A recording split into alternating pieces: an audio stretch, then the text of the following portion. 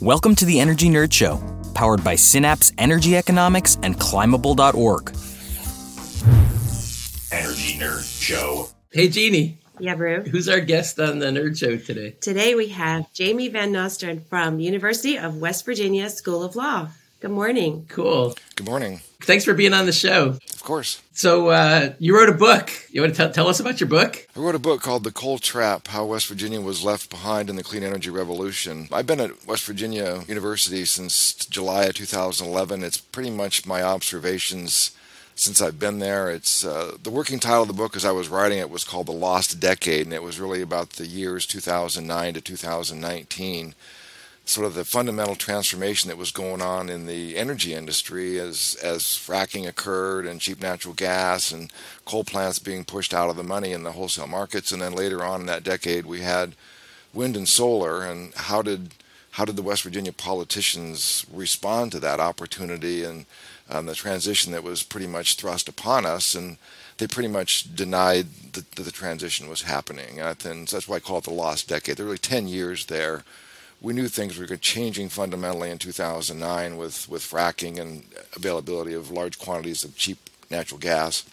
And instead, we spent all our energy whining about a war on coal and blaming everything on Obama's job killing EPA. I read the book the last couple of days, and I was really impressed. I thought that the parts that I knew about, the kind of energy economics, clean energy availability and price, and the kind of national level politics and policies, cap and trade, and so we were very involved in all of that, and I thought you described it really well in a way that was, it's hard to make PUC proceedings compelling, and you really told good stories, So we've been in those trenches, and I thought you described that beautifully, both accurately and in a way that it's readable and accessible, which is no small feat. But then the parts about like West Virginia politics and the shift from blue to red and the unions and Manchin's role and the Friends of Coal, that was all or mostly new to me and really interesting. So I feel like I learned a lot. There's kind of like half that I knew and another half where I was really learning a lot about West Virginia and its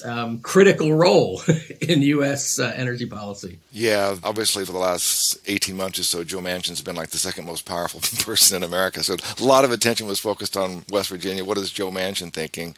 So he started off only getting a few pages. He ended up getting a whole chapter by the time I got done with the book.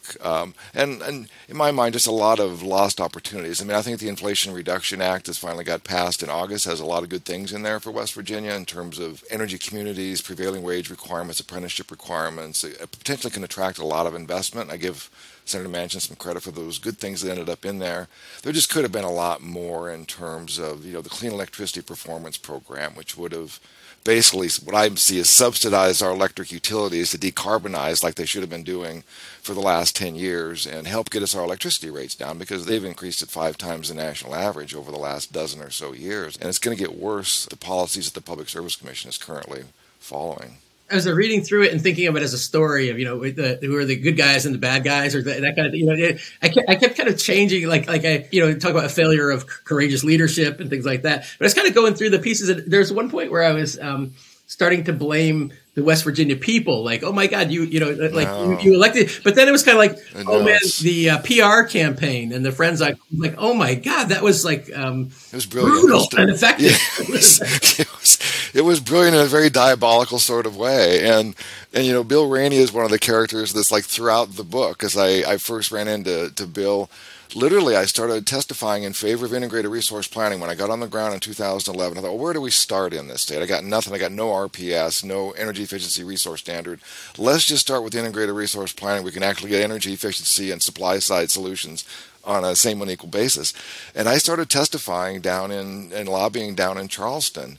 And the next meeting, Bill Rainey shows up. And then a senator says, well, when Rainey starts showing up to your meetings, you're starting to get some traction. And next thing I know, Bill's inviting me to go tour the Longview coal plant, which is north of Morgantown, came online in 2011. It was actually at the time the cleanest and most efficient coal plant in the country. And Bill gave me a tour of that, along with Don Nealon, who was the former WVU football coach, who was big part of this Friends of Coal thing, right? It's like, because the Friends of Coal thing was brilliant in terms of head football coach at Marshall, head football coach at WVU. Let's get a bass fisherman. Let's get a NASCAR race driver. Let's get a military figure. And it's like, and so if you're against coal, you're anti-patriotic, right? And then the Friends of Coal presence just everywhere, stickers everywhere, sponsoring all the events.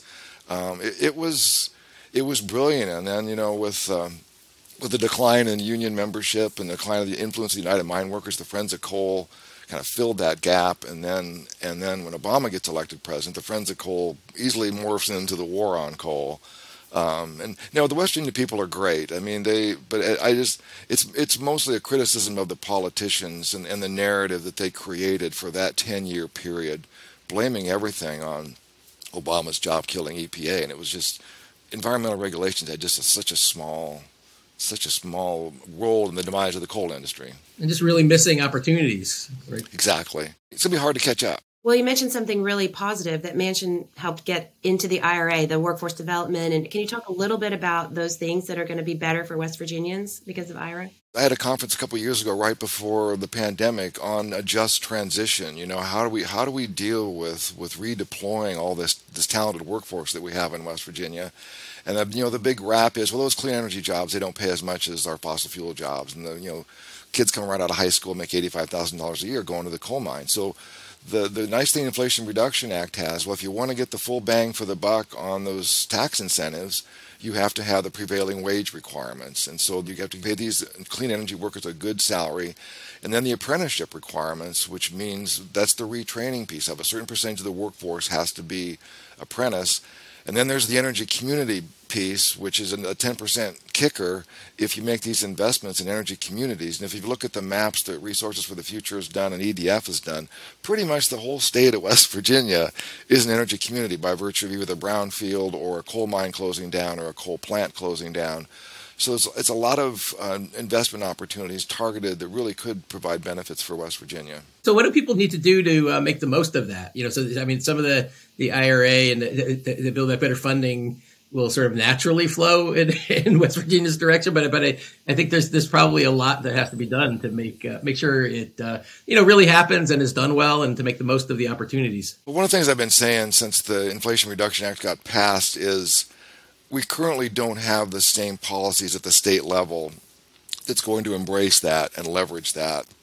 Because, in fact, we have a Public Service Commission for the last 15 months that has been scolding the utilities for not running the coal plants at their historical capacity factors. They've been historically like 69 to 70%. Last fall, AEP and First Energy come in for their annual power cost adjustment filing, and the Commission says, what's up with these low capacity factors in the 30s, 40s, 50s? And he's just saying, well, we're backing down the coal plants because we can find cheaper sources of energy in the competitive wholesale market. Saving customers money. So that's what we think we're supposed to do, right? We're going to manage our resource portfolio in a way that holds down costs. And the Commission said, we don't want you to do that. We think ratepayers are better off when you run the coal plants more.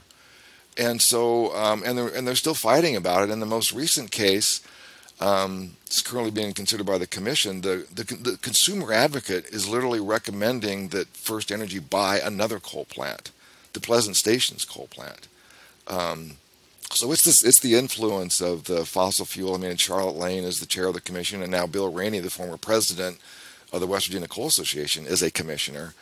And it's really pretty incredible and of course the rates have already gone up so much, like 180% since 2008 if you're an AEP customer.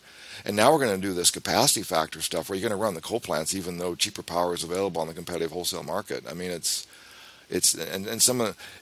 they write orders that make it sound like, yeah, running the coal plants is better. Maybe that's the way we need to hold down our rates, is running the coal plants more. I'm just like, it just flies right in the face of economic reality. It does, and the ratepayers can't afford to pay for it. I mean, when the second poorest state in the country in terms of per capita income, and some really, really impoverished parts of the state. The southern coal regions of the state, Appalachian Power Service Territory.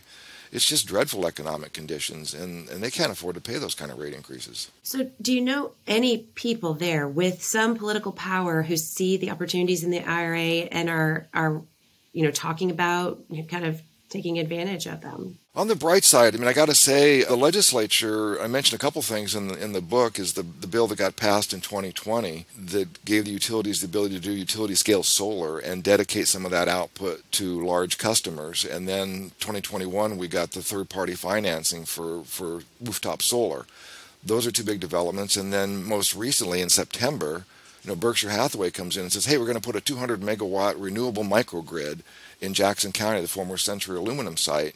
And of course, basically the bill that ended up getting passed had to exempt it from PSC regulation because it's like, and basically what the bill that got passed is Berkshire Hathaway can do anything they want within that microgrid. So we have another Berkshire Hathaway subsidiary, Precision Cast Parts, is going to locate a factory there. So it's very exciting. But the legislature stepped up and said if Berkshire Hathaway wants a bill that allows them to do a renewable energy microgrid and wants to be exempt from PSC regulation, then we're going to give it to them.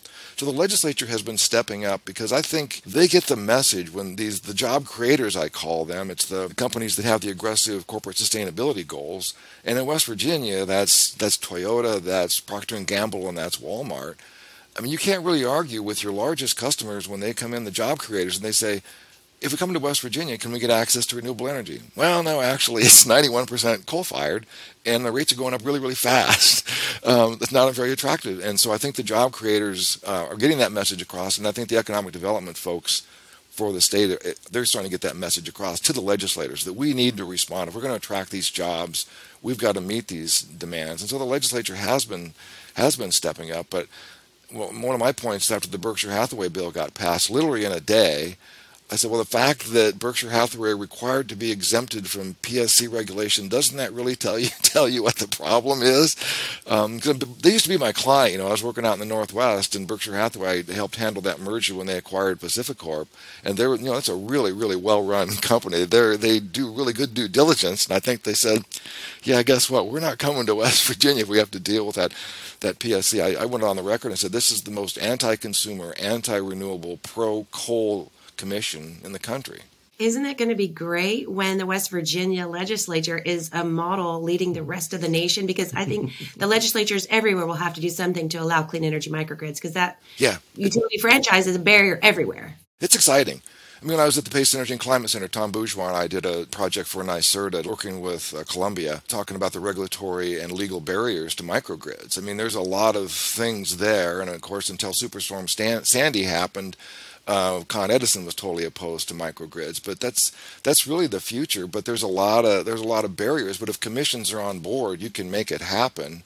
If they're not on board, then you got to pass some statutes. But that's the exciting part. We have a renewable energy microgrid, and Berkshire Hathaway Renewables coming to the state. That's pretty exciting. For people who want to read your book, where should they buy your book? Well, it's available on Amazon or Barnes & Noble, or probably your local independent book seller will be able to get it, both hardback and paperback. It's been a fun little tour.